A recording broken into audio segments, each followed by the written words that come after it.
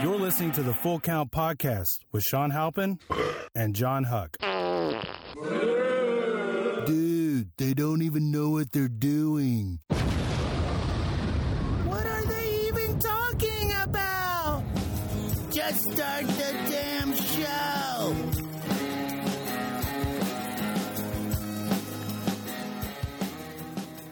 All right, guys, you listen to the Full Count Podcast with Sean Halpin and John Huck, episode 84.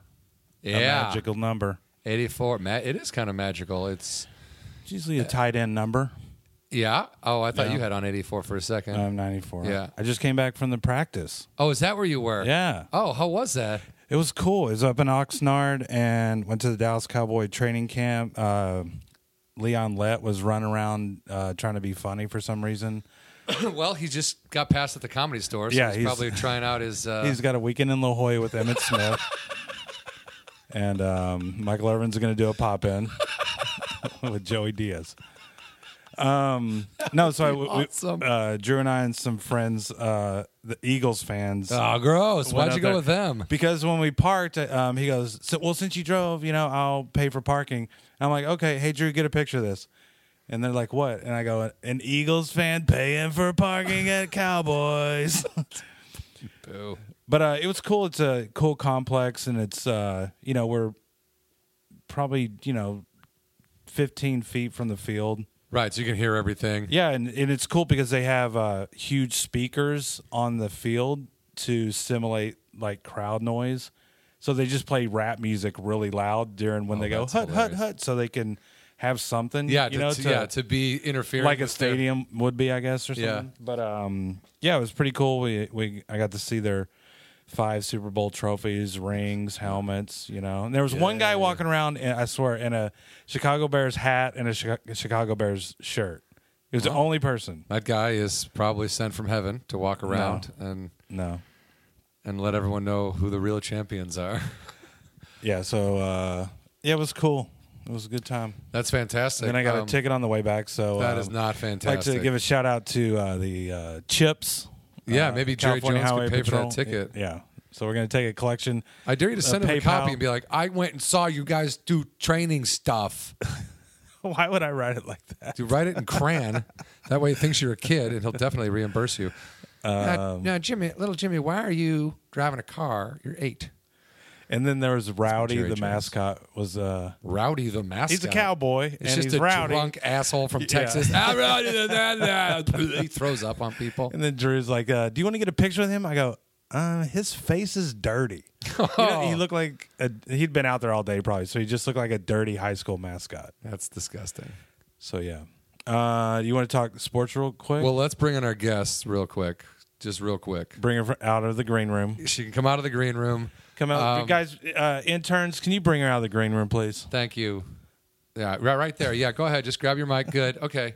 Guys, our guest today, episode 84 of the Full Count Podcast, is author Marisa Tellez. Hello. Hello, hello. She has written, she's got 2 books. Second one's coming out right now. First book is called Rock and Roll High School, Growing Up in Hollywood During the Decade of Decadence. I read that upside down. Upside down. Yeah. That's got to count for something. I've known Marisa for a while, and I had no idea she was a writer at all. Or a reader. Well, I just basically I knew you from working with you. I knew like your musical tastes a little bit. Like we had similar... We argued about a few things. Like, I think one day you were like, no, Journey is fucking awesome. And I was like, yeah, they're all right. Journey, everybody loves Journey. I mean, I don't hate them, but I wouldn't Don't be stop like, believing, bro. put on Journey's greatest hits. We got to rock this party. Like, I would never put them on intentionally. I've actually heard you yell that 3 times. This afternoon, at a pool party that I go to on Mondays. Where are your friends? Get fucking jobs, everybody. Pool parties on Mondays. I never. But I ran into you the other day, and I was like, hey, what have you been up to? And she's like, oh, my second book is coming out. And I'm like, well, I know. I'm a huge asshole who didn't know about the first one. And so we both felt like losers when, second book. Okay. yeah, my first book, it's working on a title. It's on final draft right now.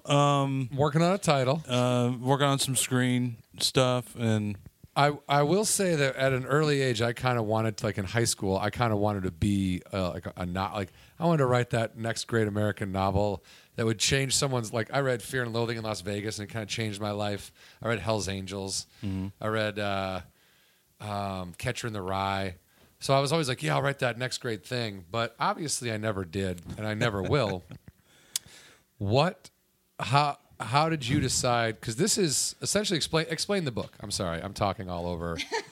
We just don't let her talk. Yeah. Like our perception. You tell of me the what book, the book is about. You come over, about watch me and high Shawn talk about your school. book. It'll be fascinating. The first book, Rock and Roll High School, came about about 3 or 4 years ago. I went to a reunion show for a band that's mentioned in the book, and they do reunion shows once a year. They started doing it in 2003. They hadn't played in probably 8 or 9 years. They were a pretty popular band back in the Sunset Strip. What band? They're called Blackboard Jungle. Blackboard Jungle. Okay. And they toured with Faster Pussycat and were managed by Brent, who's the guitar player back then. And they pretty much just disappeared around the time of grunge, like most of the glam rock bands did. A lot of that went bye-bye, yeah. Oh, yeah. And so they just kind of decided to do a reunion show in 2003, and I was really surprised by the amount of people that showed up. Just a lot of people that I hadn't seen since I was a teenager, and it was just that really... you remember seeing from these shows. Yeah. Like Wow. Kip Winger. And Exactly. But I mean, like, you're talking about, like, are you talking about like musicians, or are you talking about like people you knew that you hung out with? Probably that you both, called right? friends, A little basically? of both, yeah. But a lot of friends that just, that I'd met when I was 14, 15, hanging out, and hadn't seen them in forever, and they just kind of showed up to the show, and then it was such a good turnout that they did it the following year. And they do it once a year, and At least they were smart enough, not to interrupt you, at least they were smart enough to go once a year instead of being like, we're every going to get a Thursday. residency here and be here every Thursday. And everyone go, dude, that is quite enough of this shit right now. That was a big thing, too. It was sort of like a tester thing. Let's just kind of see how it works out. And it was such a good turnout the first year that they did it a second year. And they've done it every year. I think this year was the 11th year that they've done it. And they bounce around. They started at the Whiskey. They go to the Viper Room. It's usually in a different... They spend a couple of years at different venues. It's been at the Roxy, too. I think last year they moved it back to the Viper Room. But when I saw that turnout, I just kind of thought, well, maybe it's time that I start putting this book together. And also, a lot of the books that I saw about the Sunset Strip, it was a lot of just kind of groupie books. Like, how many times can I read that you had somebody had sex with Tommy Lee? Robert Plant's dick, and he threw a lobster out the window of the Hyatt. Exactly. I mean, CC DeVille's crazy. Oh, we made a mold of Jimmy Page's cock, and we broke it. Exactly. It was just, it was kind of the same thing that I would read. It's like, I slept with Tommy Lee, or I got hooked on cocaine, and it was just kind of the same story from any woman that wrote a story. Oh, I thought that was Pauly Shore's book. Shell's going to say Sean's also done both those things. So, but you grew up here. Yeah. You grew up, what high school did you go to? I went to Rock and Roll Rosemead. High School, Sean. No, I know that, but I'm saying is that, what street's it on? It's on Glitter Lane. Glitter Lane and Spandex Alley. Exactly. Spandex Court. Yeah, I grew up out here, and I went to high school in Rosemead, which is in the San Gabriel Valley. It's about 25 minutes east of Hollywood. It's more near Pasadena. Yeah. Right. My dad wanted to stay there once when he came out because he found a cheap hotel there. I'm like, you're not staying in Rosemead. He's like, yeah, it says it's only 19 miles away. I'm like, that's like 70 hours in traffic. It's a Dad. Motel 4. Yeah. Yeah. Nobody knows where Rosemead is unless you grew up there. Yeah. It's funny. And I just kind of started hearing about all these bands in grade school, like maybe about like mid-'80s, like 85 or so. I started hearing about Motley Crue and the Sunset Strip and all these things. And I was like, what is going on out there? And so the first time I went out there, I think I was 12 or 13. There was this big... it was an outdoor concert. It was called the LA Street Scene. And they used to block off a bunch of streets in downtown LA and have a bunch of stages. And that year that I went, and I missed half of the good bands, but like Guns N' Roses played, Jane's Addiction. This was in 86. Ramones, shit. Jane's Addiction, Guns N' Roses, Poison, all these great bands In that 86 to see Poison, even, you would have been like, what? Oh, yeah. And I was like 12, 13, so I was going crazy. And so Well, after that... First of all, what? I mean, I assume your parents are. I always get that asked too. Where were your parents? They're human beings, right? They gave a shit where their kid was. Like, my dad actually took me and my older sister to the LA street scene, and he took us. He took us to my he first was with concert. you, and he was with us. He was a fine American. Then that's awesome. But that's you know what? Great. But I think too, though, us being not in LA, but people being so close to LA, they're thinking, not that it's safe, but it's so close.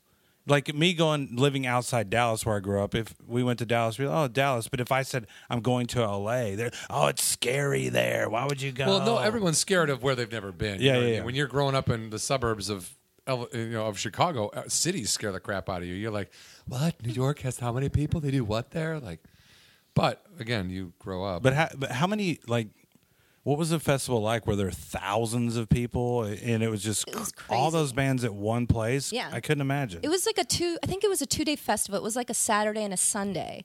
And that year that I went in 1986, there were a couple of little scuffles on that first day that I didn't find out about until the next day. Because we went back. Between the bands? Just fighting, kind of riots broke out. Because the second day we went, I think I went to see, it was either Poison or Guns N' Roses, and something had happened on the stage where there was a water spillage, and like the security guard had told me, oh, well, they canceled. I think it was Poison.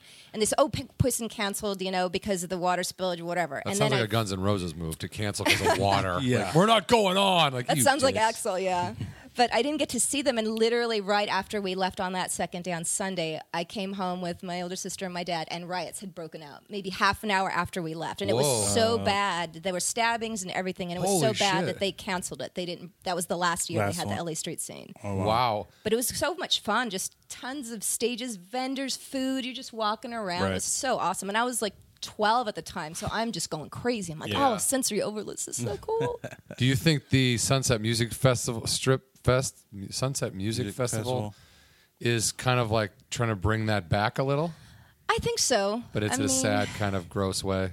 Yeah, and even this year, I think it's 2 days now, and every year the tickets get higher. And where I live, I live in West Hollywood, so we usually they started out by giving each resident that's near the area of where the closures are going to be like 2 tickets. Oh, wow. 2 free tickets to the... Wow. And then the couple of years later, they were like, oh, we're going to charge you $10 for the tickets. And each year they keep bumping it up and bumping it up. So now this year, it's a whole new promoter. It's a 2-day festival, not 1 day. So I don't even know the ticket prices are ridiculous. So I'm like, I wouldn't even pay for that.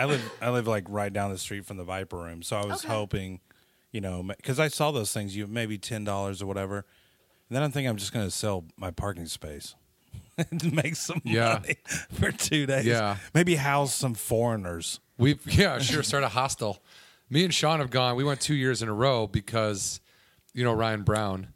I think so, yeah. Yeah, I think he worked the same place we did for at least a little while, maybe not. But bald guy, kind of looks like Robert De Niro. We call him Brown Nero. Does he? Kind of. Look at him. He's kind of like from 50 yards away. If you squint your eyes, you're like, it's a bald. It's a bald De Niro. Is that Robert De Niro? It's a bald De Niro. But he worked for Vince Neil when he was on tour with Motley Crue a while back, and Motley Crue headlined it. So we got free VIP passes from him. Oh wow! And then the next year, he happened to be working for Marilyn Manson, and then Manson was headlining. Manson headlined it. So we got more passes. But each time I just get like borderline blacked out, and like we wander into we went into the couple of the smaller venues to see bands. That was fun. We saw like Public Enemy. Oh yeah, I was there. Yeah, they were on one of the stages. Yeah, because we saw you there both times. I swear to God. Right. Yeah. We would just go one end of the street to the other, both stages, and then we, Black Label Society and they're a little Fuel much. and Social D or somebody was oh my God. Not Bush. No, that was not the year Social before. D either. It was oh my God, the punk band. It's not Dropkick Murphys. No. Nope. No. Oh my God, it's really driving me crazy. Punk band. They're like along the lines like it was the year. Was the year Public Enemy that played? I think so. Yeah. Yeah. Los Angeles is burning. And Los Angeles is burned. You know our listeners are going, come on, John. I know. They're probably so angry. I feel We're like so such an tired. asshole. Jesus Christ, it's been a long day. I have no idea. Oh, what yeah. punk They band played you're right talking about. before the blonde-haired guy in that band. Yeah. Oh, that blonde-haired guy. No, the guy who sings Pretty Fly for a White Guy. Oh, Oh. it's Offspring. Offspring. Offspring is pretty good. Offspring should have headlined They that festival. were. They were the I best. thought they killed it. I did too. I agree. And I'm not even like a huge, like, I don't like crank up their CDs or Yeah. anything, but Bad Religion. Bad Religion. God That's it. damn it. Yeah. Bad Religion was the band that played before Offspring. That it should have been, there should have been no Marilyn Manson because whatever he did was an atrocity.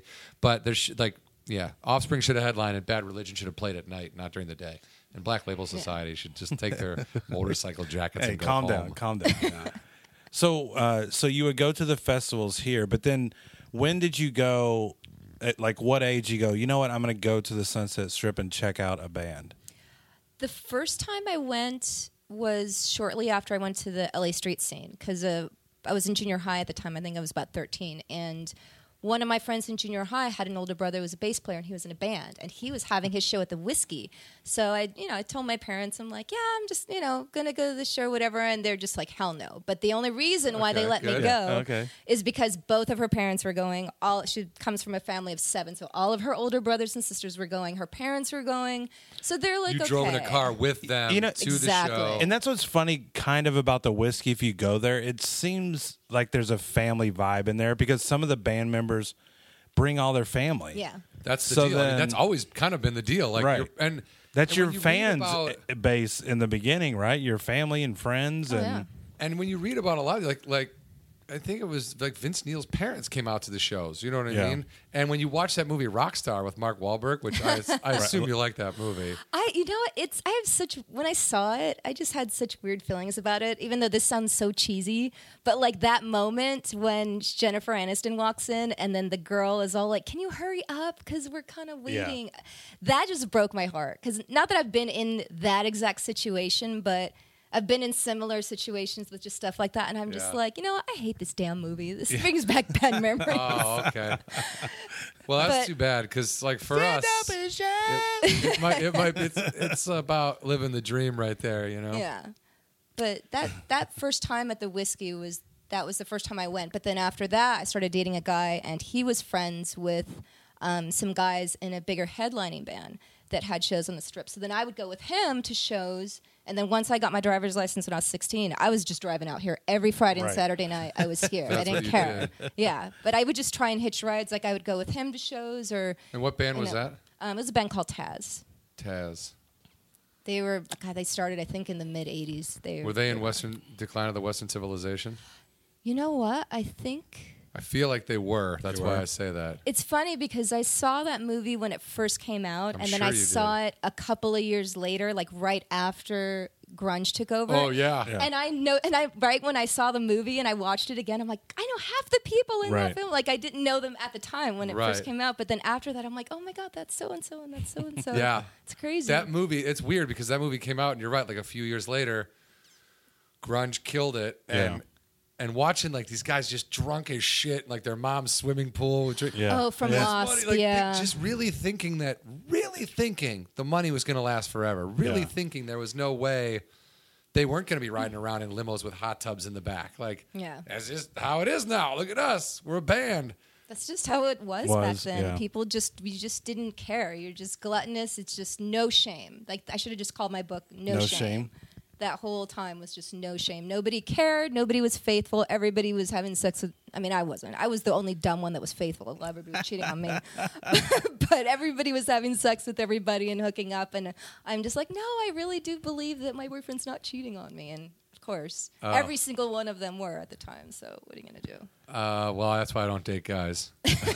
They're that are in bands. That are in bands. They're disgusting animals.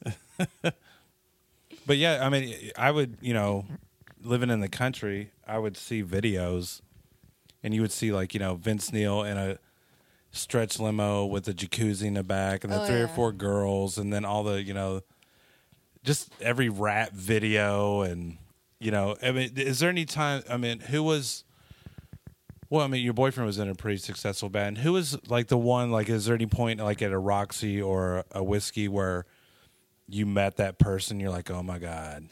Oh yeah, I chased Axl Rose like down the street.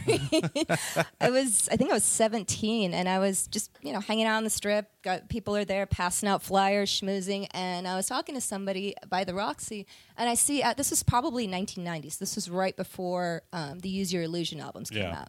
So I see Axl Rose walk out of the Rainbow, and he's not with anybody. He's just sipping on a can of cherry Coke. Just to himself, and I'm just staring at him. Gross cherry Coke, Pepsi Clear. I remembered everything that he was doing because I was just so in shock, and I just looked at him like, and I had to really stare at him because nobody was going up to him, nobody was butting. I'm like, is that really him, or is this a guy who looks like him that everyone's like over at this point? Yeah, so I just kind of followed him, and I'm like, that's really him, but no one's like saying anything, and I'm 17, I don't care. Yeah. So I follow him out of the Rainbow, and then he's walking across the street to Tenmasa. Well, he's not going there, but he was heading in that direction. So I chased him across the street and started yelling, well, Axl. And I caught up to him in front of the sushi bar, and I was with a girlfriend of mine. I'm like, hi, can I take a picture with you? And he's like, sure. Just totally monotone, doesn't care. And I figure, when you take a picture with somebody, maybe you put an arm over the shoulder. Or smile. Something like smile. that. Nothing. I got make eye nothing. contact. Nothing. He just stood there, and we just, me and my girlfriend just kind of posed around him like he was a mannequin, and just like, and I wanted to ask him a bunch of stuff, but I just was like, God, he just really does not seem happy right now. So I just said to him, well, thank you so much, like smiling, hoping that maybe he might smile he'll warm up a Yeah. little or something. And he's just like, sure, and just walks off. And I was like, well, at least I got my picture. But that was like, wow. Well, that was my moment. Back in the day, Axl Rose was the shit. Right. Oh yeah. When I first heard Appetite, that was the first time a band eclipsed Van Halen for me. Yeah. I was like, okay, this is not my new favorite band. It Right. lasted like 2 weeks, and then I kind of ran Appetite into the ground and went back to Fair Warning and Women and Children But that first. was like one of the albums where I'm like, dude, every song Is awesome. amazing. Is awesome. It's Yeah. the whole album is Yeah. awesome from beginning to end. It really is. It is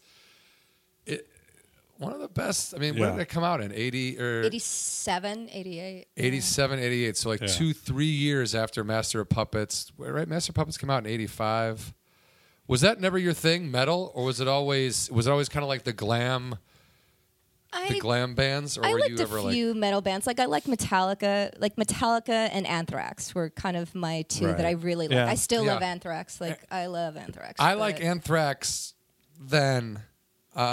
Sometimes some of the stuff they do now, I'm like, "Ee."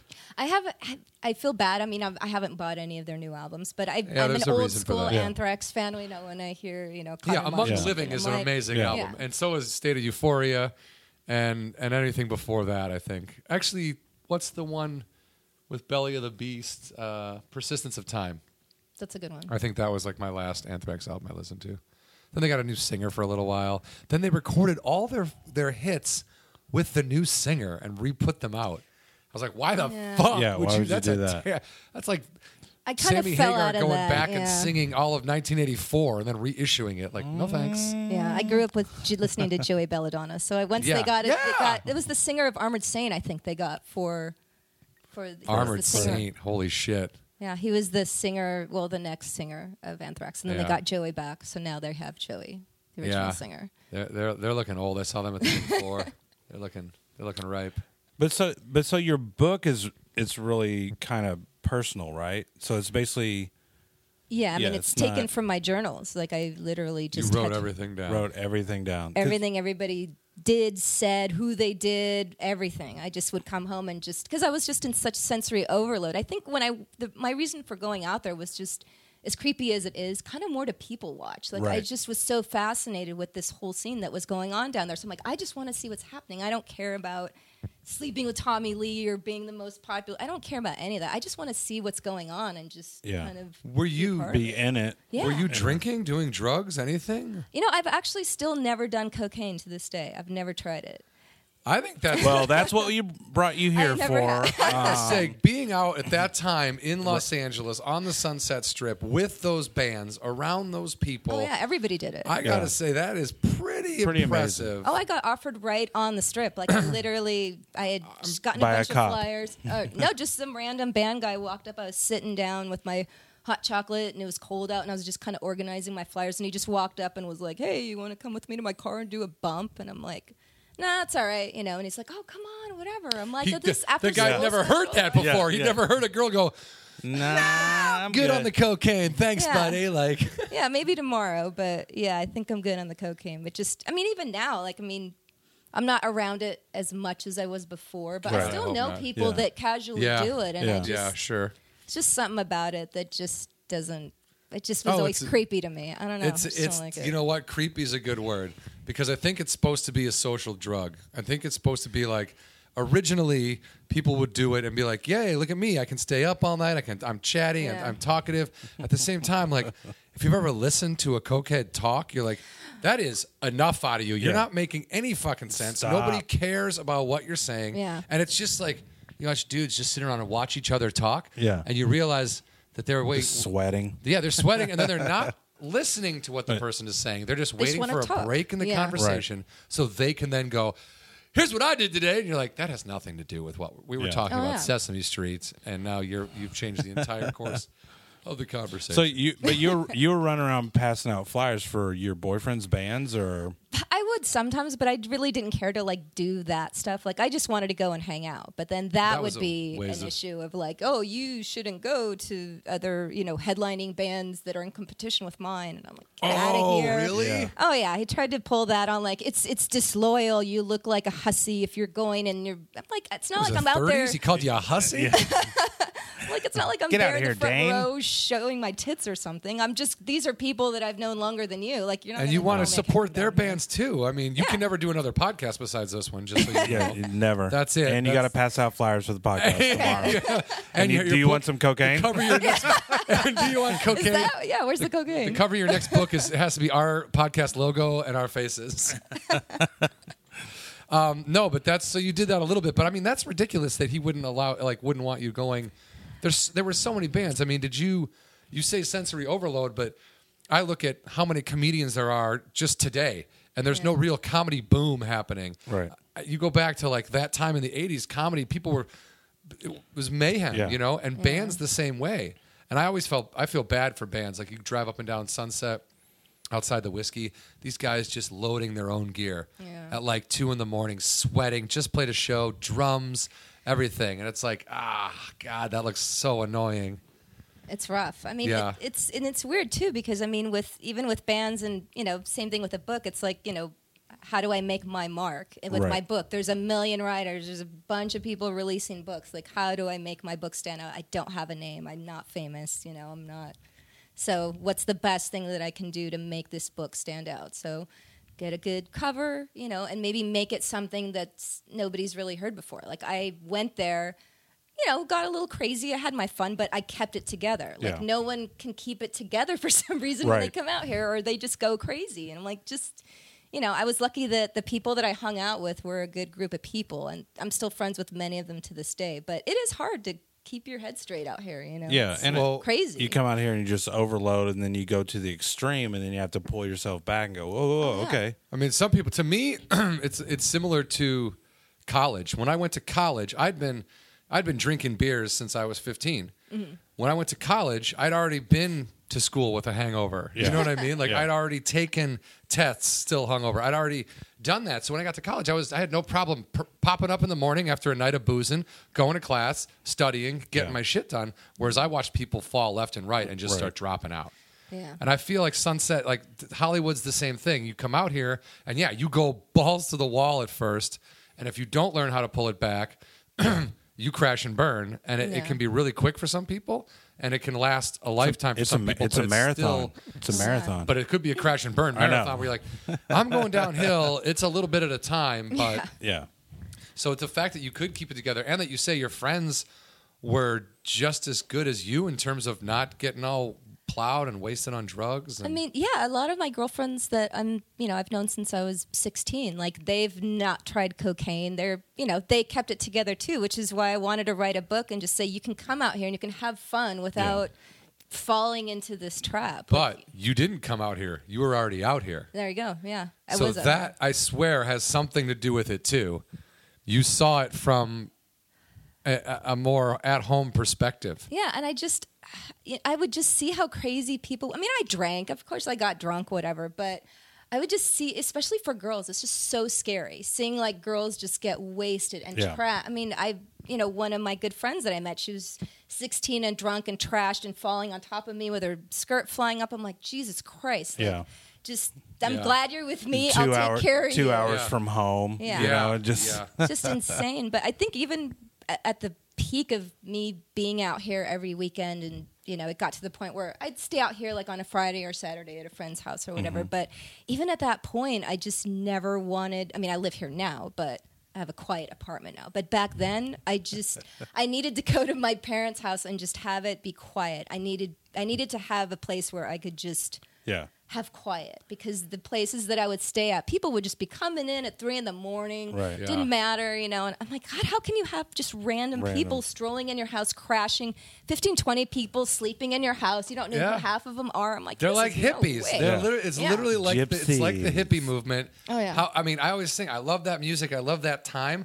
But man, would I have been annoyed if I was trying to sleep on someone's couch and like 9 dudes stroll in like, hey man, we're just gonna get high, blow it in your face while you try to sleep. Like, what the fuck? Get out of here. But the things that I've seen that I think is cool is that they seem really supportive of each other and the whole scene. And trying to get it to this certain level. So someone having a house and, hey, mine's open, your house is open to whatever you need. But that's things that I've read about that are really cool. Yeah, and it wasn't just like guys living with like stripper girlfriends or whatever. It was like a lot of my guy friends just lived. They just crashed with just regular platonic female friends that were just kept cool a normal apartment a little bit. That like to fuck. No, give them plenty of cocaine. Just normal cokehead whores. None of the crack, just the straight cocaine. When did you? I mean, you couldn't have possibly known when you were keeping your journal that eventually you were going to turn it into a book, or was that? Did you always say this is going to be a book someday, and then now it actually is? You're one of those people. You set your mind to do something when you're 10, and then you do it. Positive thoughts and goals. Yeah, I mean, I always liked writing, but I don't think the idea of possibly making a book out of that time didn't happen until probably, I think, when Grunge took over, because I just kind of thought about it. Like, mostly my keeping journals was just kind of sort of my way of remembering or venting, or it was venting and also just wanting to kind of remember everything that happened. But it was a little bit of both. It was venting and just kind of documenting all the the events that took place, because I just kind of started doing it as a way to imitate my mom when I was 12. Like, oh, I went to school, I went here, I went there, and then when I got to be 13, 14, it's like just drama. Everything's the end of the world. I hate this person, I hate that person. Like, it was just pages and pages of just drama. And Sheila's a bitch. Yeah. Now, would you come home, and spill it out then, or would you wait till the next day, or what? Like, what is? Let's say a Friday, Saturday night, you're just jamming here, LA, whatever, drinking, and then you would kind of just go home and it'd be quiet, and then that's when you would remember all this stuff. Yeah, I mean, usually it'd be on a Sunday when I was trying to recover. But I mean, if I had any time to just be motivated to write, then I would write it down, because there were just so many things that I know I would forget. So if I had a moment where I could write stuff down, I would. But usually it was just Sunday. Like a Friday, Saturday, I'm like, I don't give a shit. If I forget about it, who cares? Like, I'm just tired. I don't want to do this. I'll deal with it on Sunday. But yeah, it did become a discipline after a while. But it's a trip, because there's so much stuff that I didn't even remember. There's people that I hung out with that I didn't even remember having a conversation with. That were in my journals. And I'm like, oh my God, I totally forgot it. I wouldn't have thought about that person in a million years. And then here's just this, me hanging out with them, having a beer, talking about poison or whatever stupid thing we were talking about. But just, it's a trip how much you forget.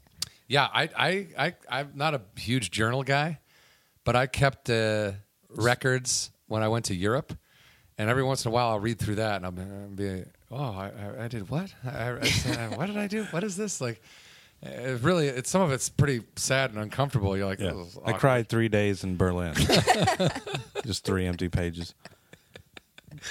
But no, so I can't imagine like having every record of like everything I did in high school written down. Like it would be mind blowing to go through that and be like, oh yeah, Oh, that guy. yeah. It was a headache, though, because I actually thought about just kind of putting snippets of the actual journal in there. And then when I went back and read it, I just, I'm reading the journal of a 16-year-old girl. Right. So if you listen to a 16-year-old girl talk, You want to punch her in the face. it's a big run-ons. Like now, Yeah. I just write, I'm matured, I write more normal. But then it was just, he said this and she said this and I said, oh my God, blah, blah, blah. And it's a page of one long Right. run-on sentence. And I just was getting a headache just even reading my stuff back. I'm like, there's no way. Should I have just have to published as is. I know. Just Oh, my print God. this.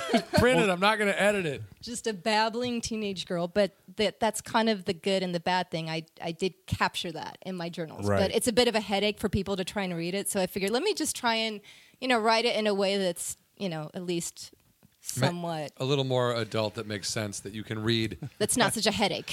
Looking back on knowing that it was a 16-year-old girl that wrote it, being able to read it as an adult or that wrote it first and an adult that has rewritten it. Well, it'd be good to have that on books on tape and have a 16-year-old girl read it. Squeaking. Oh my God. Or you should have Axl Rose read it. Right. And then I took a picture and I didn't really like it. I don't like being photographed. We had this thing where I worked at a passport company, and then we would do bands. So Axl Rose, we had to get his passport. Well, Axl Rose wouldn't take a picture.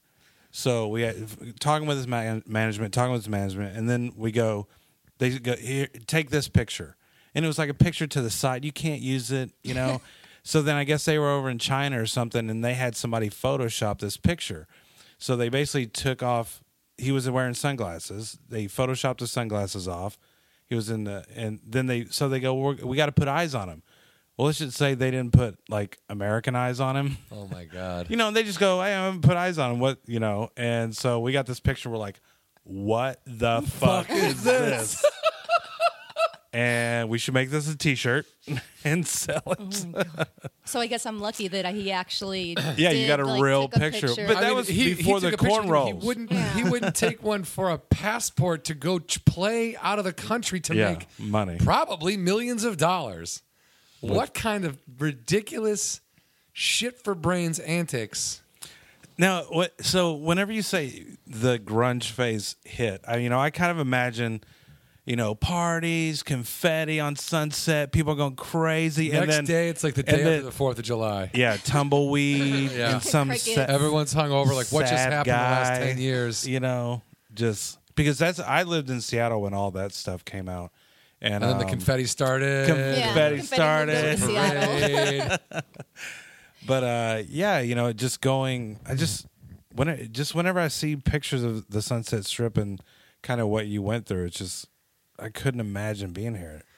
But what was the after effect of grunge? I mean, how long did it? Was it quick? Was it like you woke up and Smells Like Teen Spirit was #1 and everyone on the strip was like, "Kill me"? I think it might have been like that. It almost kind of was. I mean, initially, I know the last couple of months that I hung out on the strip, I could kind of see that it was changing a little bit, and also cops were there to kind of stop people from socializing because the boulevard would be packed. People would even be spilling in the streets, just talking and schmoozing, and then cops just started patrolling Sunset Boulevard, like walking the boulevard. So if I stopped or anybody stopped to just talk to somebody for a minute, there'd be a cop behind you saying, "Move it along, move it along." So you couldn't stop and have conversations. Rock They didn't and want you roll. throwing flyers, like people that were living in the houses around Sunset, like the nice houses, were complaining about the litter and the noise and everything. So that, and then just this Nirvana and Seattle thing, it was just kind of, it was time though. I mean, it had gone on.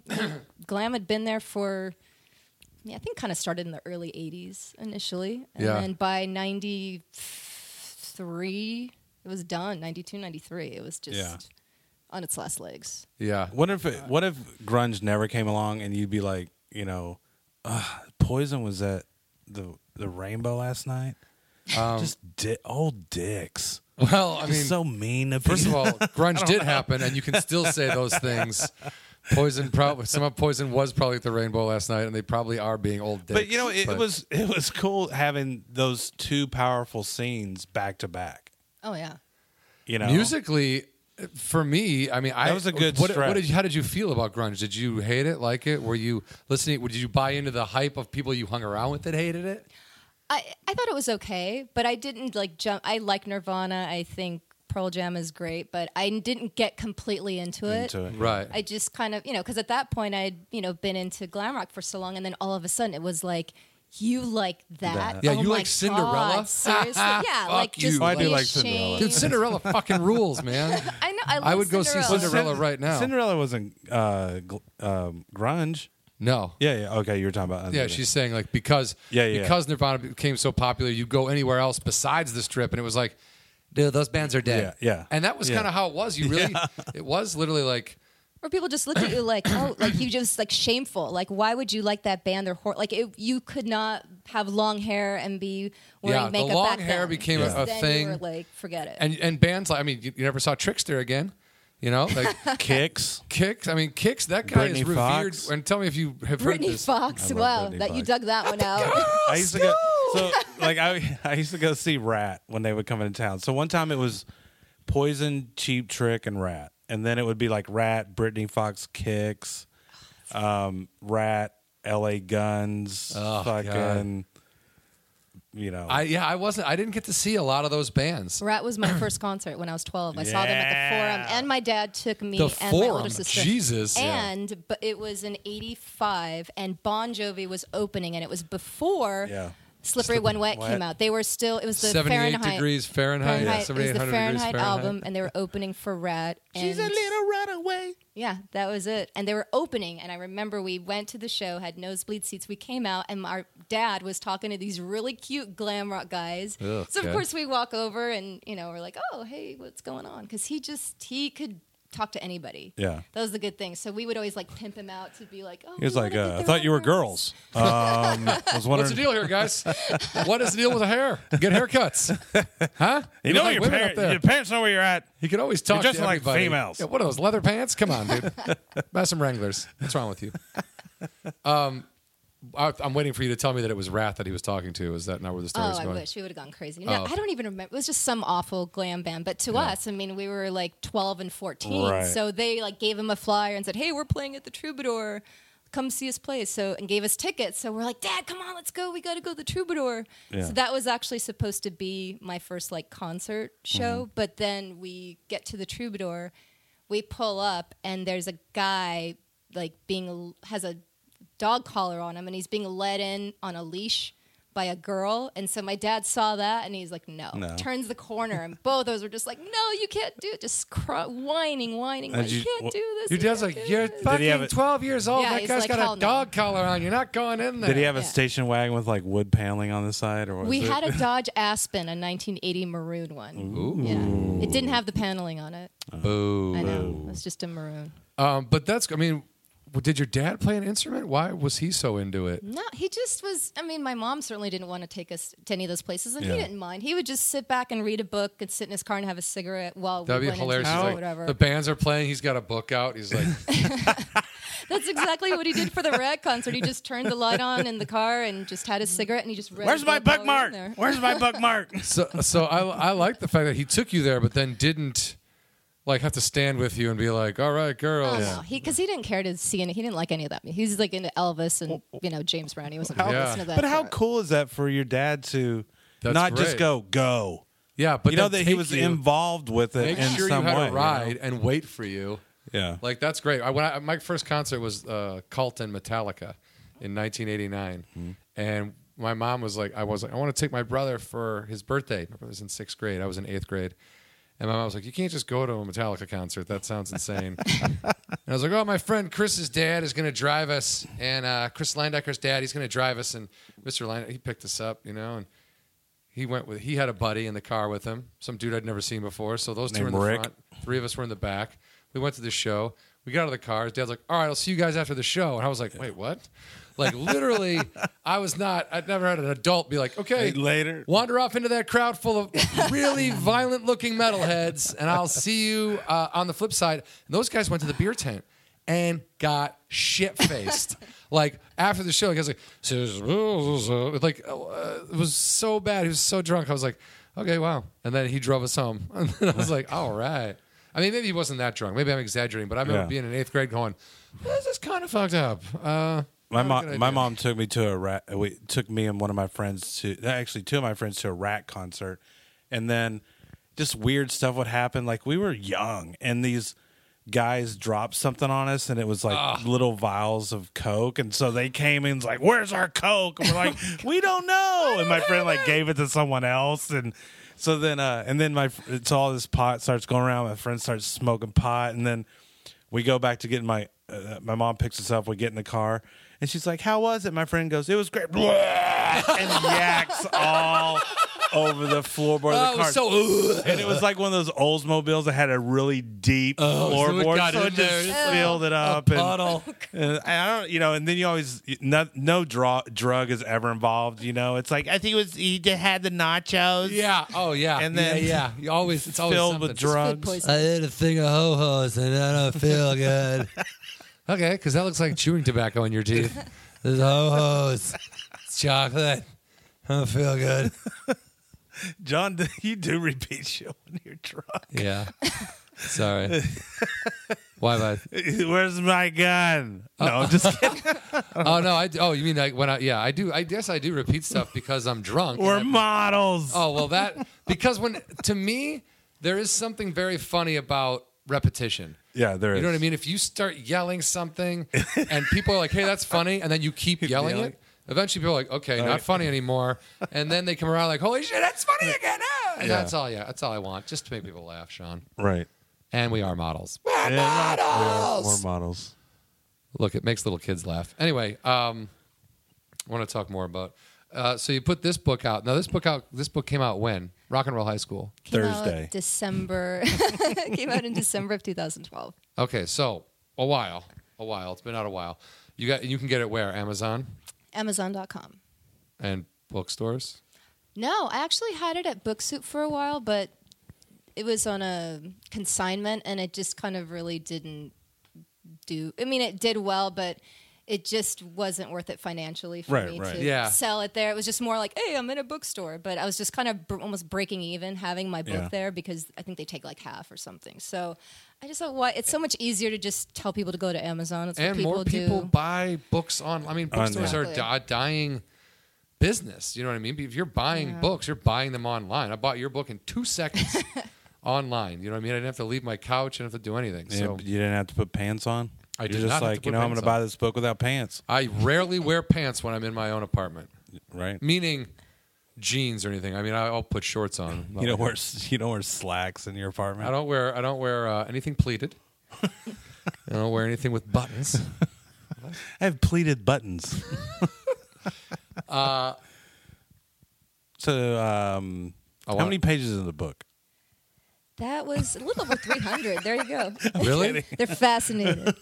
A little over 300 pages? It was, when I first wrote it, it was at 4. It was what we were saying earlier. My first draft of that was about over 400 pages. And I just went through, I'm like, no one cares to hear about this. This has nothing to do with the book. I just had to go through and just cut shit out that just had nothing to do with like random the stories. stories. I got a hot dog. Yeah. Or just like she was talking about, like, a paragraph of something that like didn't speak kindly on somebody. So it's like, that's not...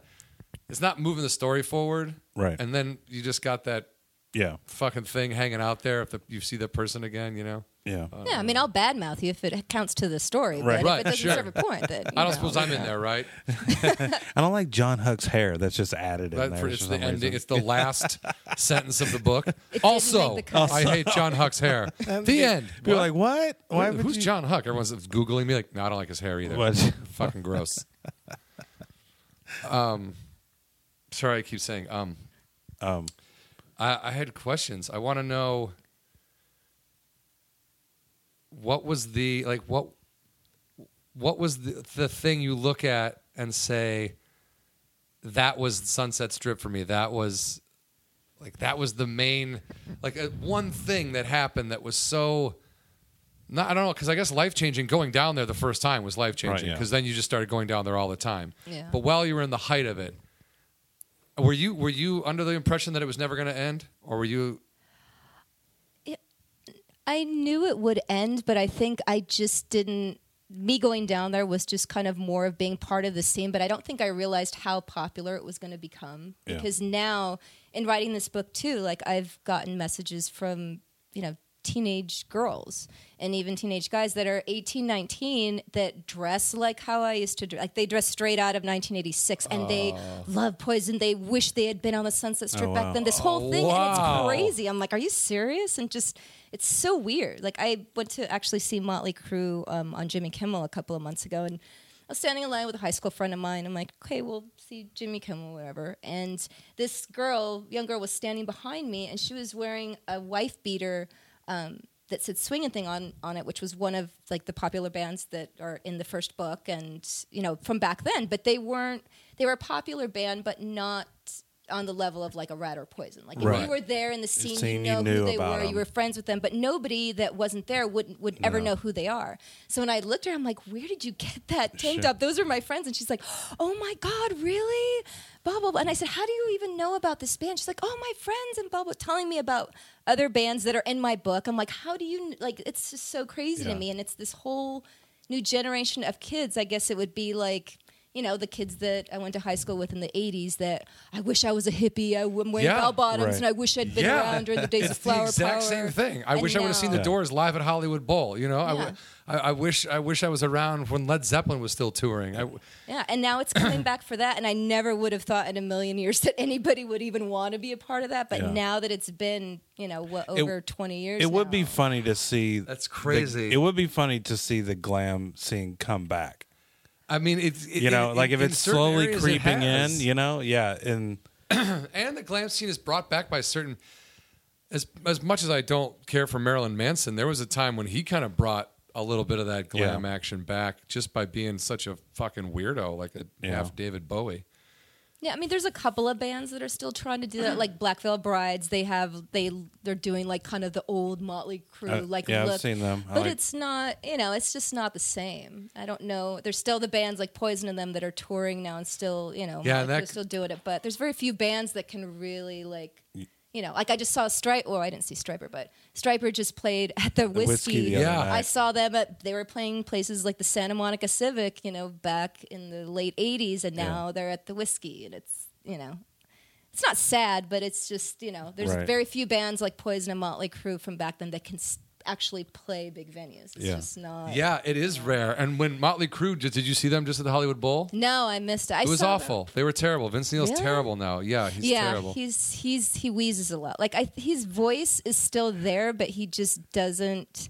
He doesn't breathe try. properly. He just doesn't care. He doesn't try. It's shout, really wheezy. Shout. He literally points so the mic wheezy. at the crowd almost 90% of the show and lets them sing. You're and then he's winded for like the one verse that he sings. Now there's a new. I think it's limited to country people, but it's like country people that are singing Motley Crue songs. There's like a whole album out now. So it's like a William Shatner thing, covering. Well, Shatner covers Motley Crue. So they had somebody sing "Home Sweet Home," and then through the chorus you can hear Vince singing on it. And it's just kind of too country. It's I don't know. I think I'm gonna pass on it. Well, I'll listen to it. I mean, I like that song a lot. And when I remember that is a good song. When I first heard it, I first heard Theater of Pain. I actually heard Theater of Pain first and then Shout at the Devil. Oh, yeah? Yeah, I don't know how I went backwards on that, but I did. And Theater of Pain I thought was awesome.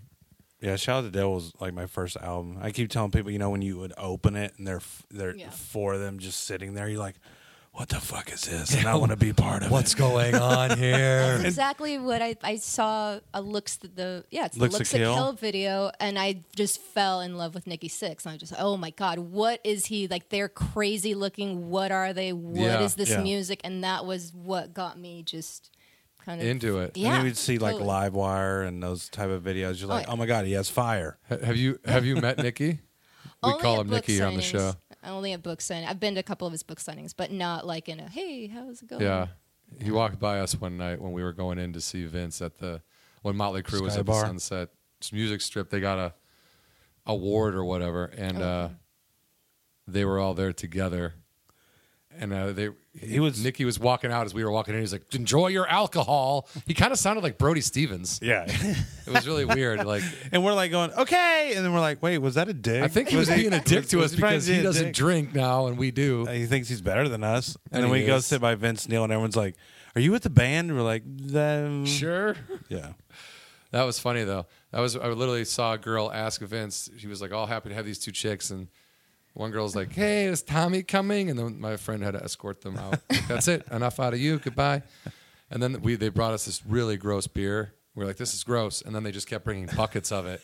So we're like, all right, it's not that gross anymore. We'll keep drinking. Yeah, we're like, first beer, we're like, oh, this is gross. And then by the end of the night, we look and there's like 20 beers on this table. For a gross beer, we really pounded the shit out of this stuff. No, but after a while, it just blends together. I actually met him the night that I had a kind of like small faux book release party for Rock and Roll High School. I did it at the downstairs lounge at the Viper Room. And I think the Street Drum Corps was playing upstairs.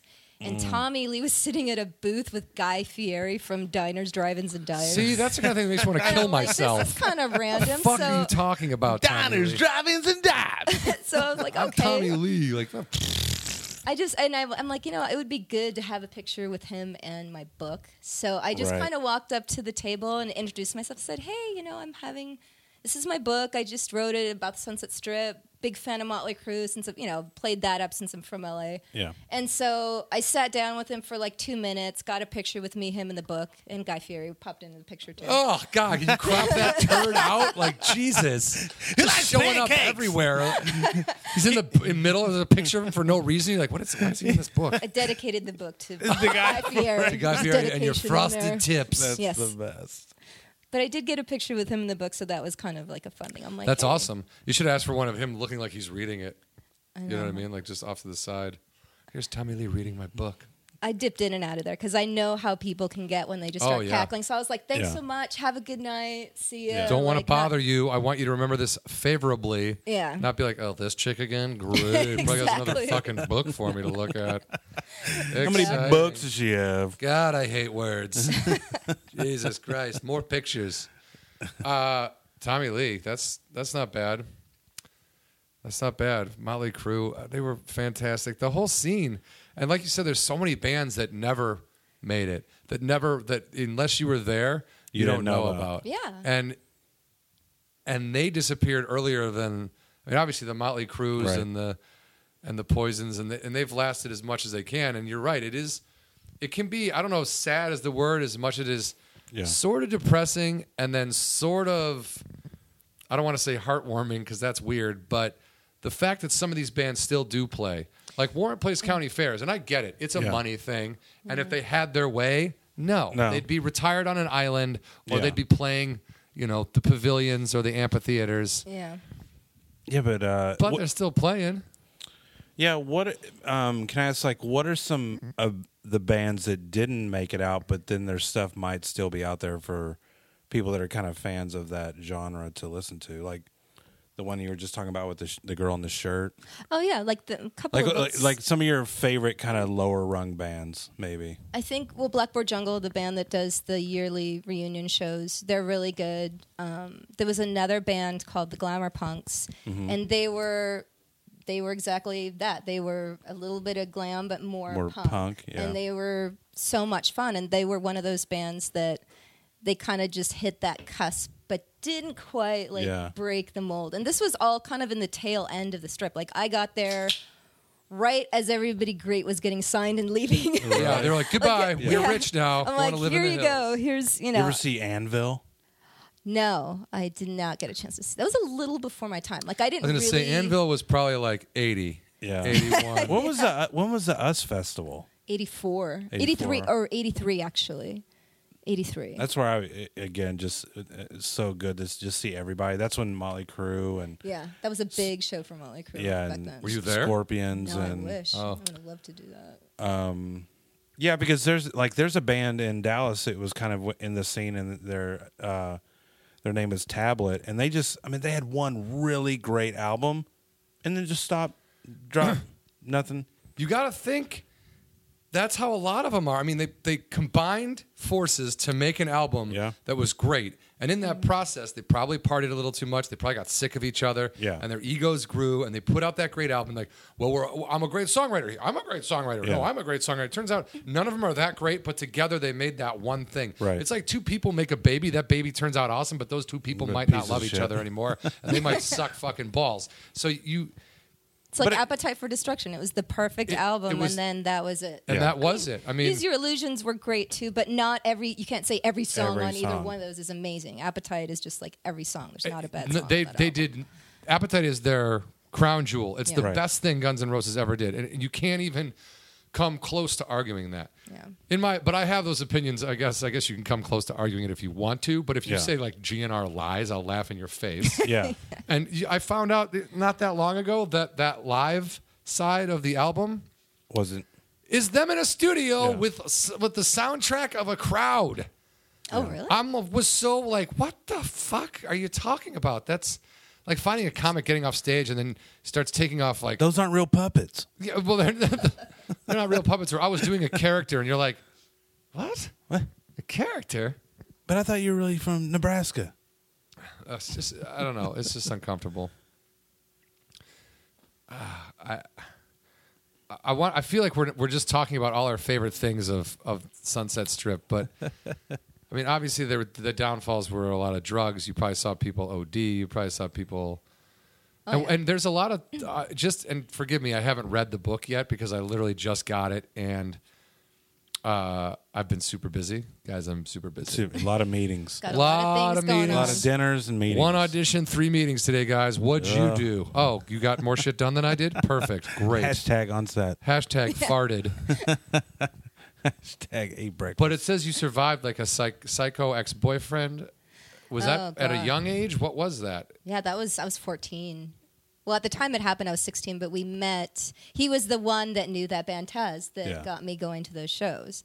So he just went crazy. It was really weird. He was abusive in the beginning and just kind of really controlling. And then when I started coming out to the Strip, I just thought, I'm having so much more fun out here than hanging out in Rosemead with him. So bye. And so I broke up with him. And when I broke up with him, that's when he went crazy. He was like, I'm not having any of that. Yeah, just causing scenes on the. Not that everybody didn't see scenes on the Strip, but he would he would come to the Strip and yeah. hunt you down. chase, go to stand, park in front of my parents' house and wait for me to come home. To Oh. the Strip, there's a couple of those times. Followed me to my girlfriend's house. He would just follow me all these places, and then finally, when I started dating somebody else, him and his roadie beat the shit out of him and told him to stay away from me. And so he finally did. But then I actually saw him. I hadn't seen him for years, 15 years. And then he showed up at a Blackboard show about 4 or 5 years ago. And the second I saw him, I turned around and just left. I didn't care who had played. Yeah. I didn't say nothing. I just left. I'm like, that's one person I just don't ever want to see again. Wow. But what if did he show up in a suit? Dropped 50 pounds, had a nice car, Had some flowers and a little cocaine. Yeah, No, as long as he had cocaine, then he's Yeah. definitely a He's good person. Good person. Exactly. So you didn't talk to him. Oh, no.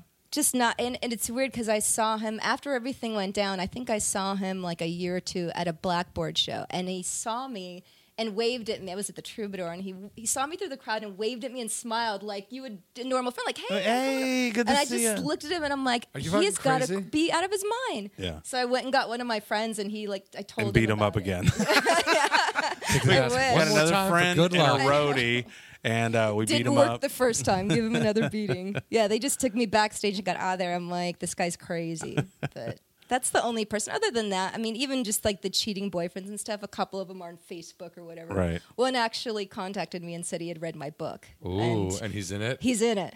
And he said he read it, and he said he had cheated and at the time, and then denied it, and later admitted it. And so when he sent me the Facebook message, he's like, I read your book, and I'm just so sorry for everything that happened. I didn't realize, I didn't remember how bad I was back then, and all this, and Evan's a lucky guy, and you guys seem happy to get my boyfriend Evan. Hi, Evan. And Hi, Evan. I'm sure you're listening. Probably tuned right into this. Call in if you're listening.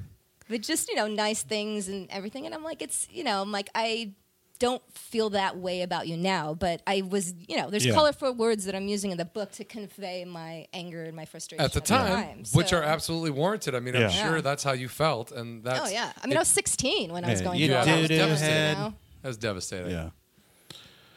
Not that I ever. We're almost out of time, John. Shit, are we? Yeah. Yeah, we're getting down there. We can go a little more, but. I don't want to keep you, but I do. And what's the? I'm sorry. The second book coming out. This was ages what? 12 to 20. 20. So right before you turned 21. Right before I turned 21. So the Rock and Roll High School ends on my 20th birthday, which I kind of thought was fitting since that was around the same time that grunge came in and took over. Yeah. And since the book was about that whole glam rock scene, I felt it was perfect. End the book on my 20th birthday. Second book is Walking Contradiction, and that comes out in a couple of weeks. So second book covers from age 20 up until present day, so 40. So 20 to 40. Yeah, it's crazy. Wow. It hurts to say that. So does one book end and then the other one picks up the next day? Yeah, the Rock and Roll High School ends like on my 20th birthday, 20th? And then Walking Contradiction picks up the morning after my 20th birthday. Oh, that's fucking awesome. Oh my God. We got to get both of them reading. You have to buy both of them. Yeah, and I kind of put a little teaser in there too so the people know, because if you start reading Walking Contradiction, you're like, what the hell? She got drunk at a birthday party and what? So at least now, like when you'll have the backstory if you have both books. That's fantastic. So, Rock and Roll High School, growing up in Hollywood during the decade of decadence, followed Next by Walking Contradiction. Cards. Does Walking Contradiction have a longer title? Like, is it Debauchery and the just South? The Crackpot Chronicles is the subtitle. Walking Contradiction, the Crackpot Chronicles. Just because it was such a 20s and even in my early 30s, I just really didn't know what the hell I was doing. Just working and bouncing on shows. I challenge you, and you find me anyone who does at that point. You know what I mean? Yeah, that's why I just called it the Crackpot Chronicles, because I. And did you? Is the second book also about the Sunset Strip? Meaning, or is this just your life after the fact? It actually is a little bit about the Sunset Strip. It picks up, like I said, after my 20th birthday, and it also is kind of serves as a where are they now for all the people that you read in the first book. Oh, wow. You know, whether it be they got married and had kids or they died or whatever. And there is a lot of death, unfortunately, in the second book. Yeah. But I think that's like what you said, from age 20 to 40, people grow up or they don't. And when they don't, you can run into a lot of problems. Oh, you know what I mean? It can be a really ugly thing. Like Michael Madsen said, when you're in your 20s, it's funny. When you're in your 40s, it's sad. Yeah. That was 2 days before he got arrested in Italy peeing into car doors. He goes, I'm 20. It's hilarious. Well, thank you so much for coming on. You can buy both books. When does the second one come out? In a couple weeks, you said? Yeah, it's going to be out in a week or two, so it'll be on Amazon as well. So look for Walking Contradiction, Crackpot we'll have to mention it again when it comes out. Yeah, for sure. Because I'll probably, once I finish this, I'll probably want to go right into the next day. Yeah. You know what? You know another very popular franchise did that? The Halloween movies. They started up the very next day, and those were quite successful. So maybe you'll write 5-10 books. Michael Myers can come back. We'll have her on in a couple years. Okay, this is from 80 to 90. Exactly. Oh, my God. It's called Puddin' Years. It's called No Teeth. Had to blend my vegetables in a blender. It's going to be the size of a pamphlet. It'll be about 10 pages. Yeah. The words are real, like the lettering's real big. He's like, there's more dying in this one than my previous. Each book holds more and more death. All right, how did you get Southern all of a sudden? I did want to say really quick, a buddy of ours, a big listener of the show, Ryan at Don Carlos Taco Shop in La Jolla, has a friend who's being deployed overseas, and they are putting together a care package for him. You can mail anything. They're looking for stuff like Chex Mix, Original, hard candy, comedy CDs, favorite movies, TV shows, power bars, and any kind of money for the shipping of these packages. Socks. Socks are good. Socks? Is that spoke? I mean, a Marine, you tell me. I would want socks. Socks. All right, guys. Socks, too. You can send it to Don Carlos. Anything you want of that nature, you can send to Don Carlos Taco Shop, 737 Pearl Street, number 113, La Jolla, California, 92037. That's 737 Pearl Street, number 113, La Jolla, California, 92037. We didn't talk a lot about sports, but the Cubs beat the Dodgers 2 out of 3. The White Sox beat the Rangers today. Dale Earnhardt won his third race. And I saw Troy. I saw Troy. I saw Troy Aikman. I saw Tony Romo today look like a champion. Oh so my everybody God, dude. just get ready. Get ready for bullshit week. The first game was played, the Sunday night football Hall of Fame game. Giants beat the Bills 17-13. And Strahan, all those guys. That was a good. Hall talk. of Fame. Yeah. Well, maybe we talk about that next time. Yeah, you know what? We'll get to all that next time. And then, where are you going to be this week? I might have a show here and there. I'm kind of just like laying low till I go on the 12th to Afghanistan.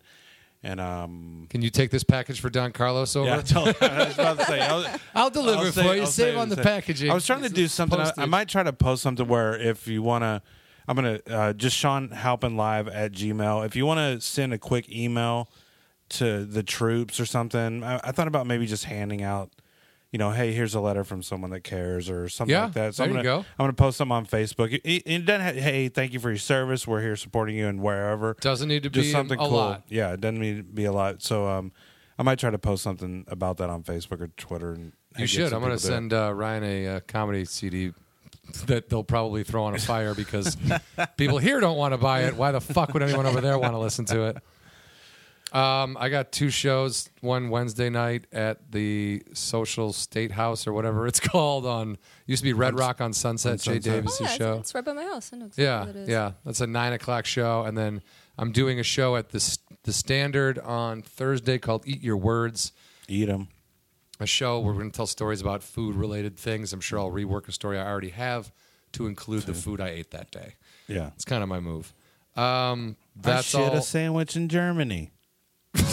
Shit, a sandwich. I don't know. That's all we have. Thank you very much, Marisa, for coming on. Thank you. Thanks for having me, guys. This will go up on Wednesday morning. We'll tag you in it, and you can promote it if you want. Awesome. Or pretend like you never heard of it and you were never here. Absolutely. A lot of people like that method too. Hi, Mom. I'm sure you're listening. Hi, Mom. And also, when we got some big changes, so when we figure this stuff out, we'll let you know. Yeah, so. Big things coming. But big things, guys. We're big not going to post on Facebook, but we do have new artwork coming out. Yeah. All right, guys. Thanks a lot for listening to the Full Count Podcast. This is episode 84. In the can. You've been listening to the Full Count Podcast with Shawn Halpin and John Huck. Be sure to like us on Facebook.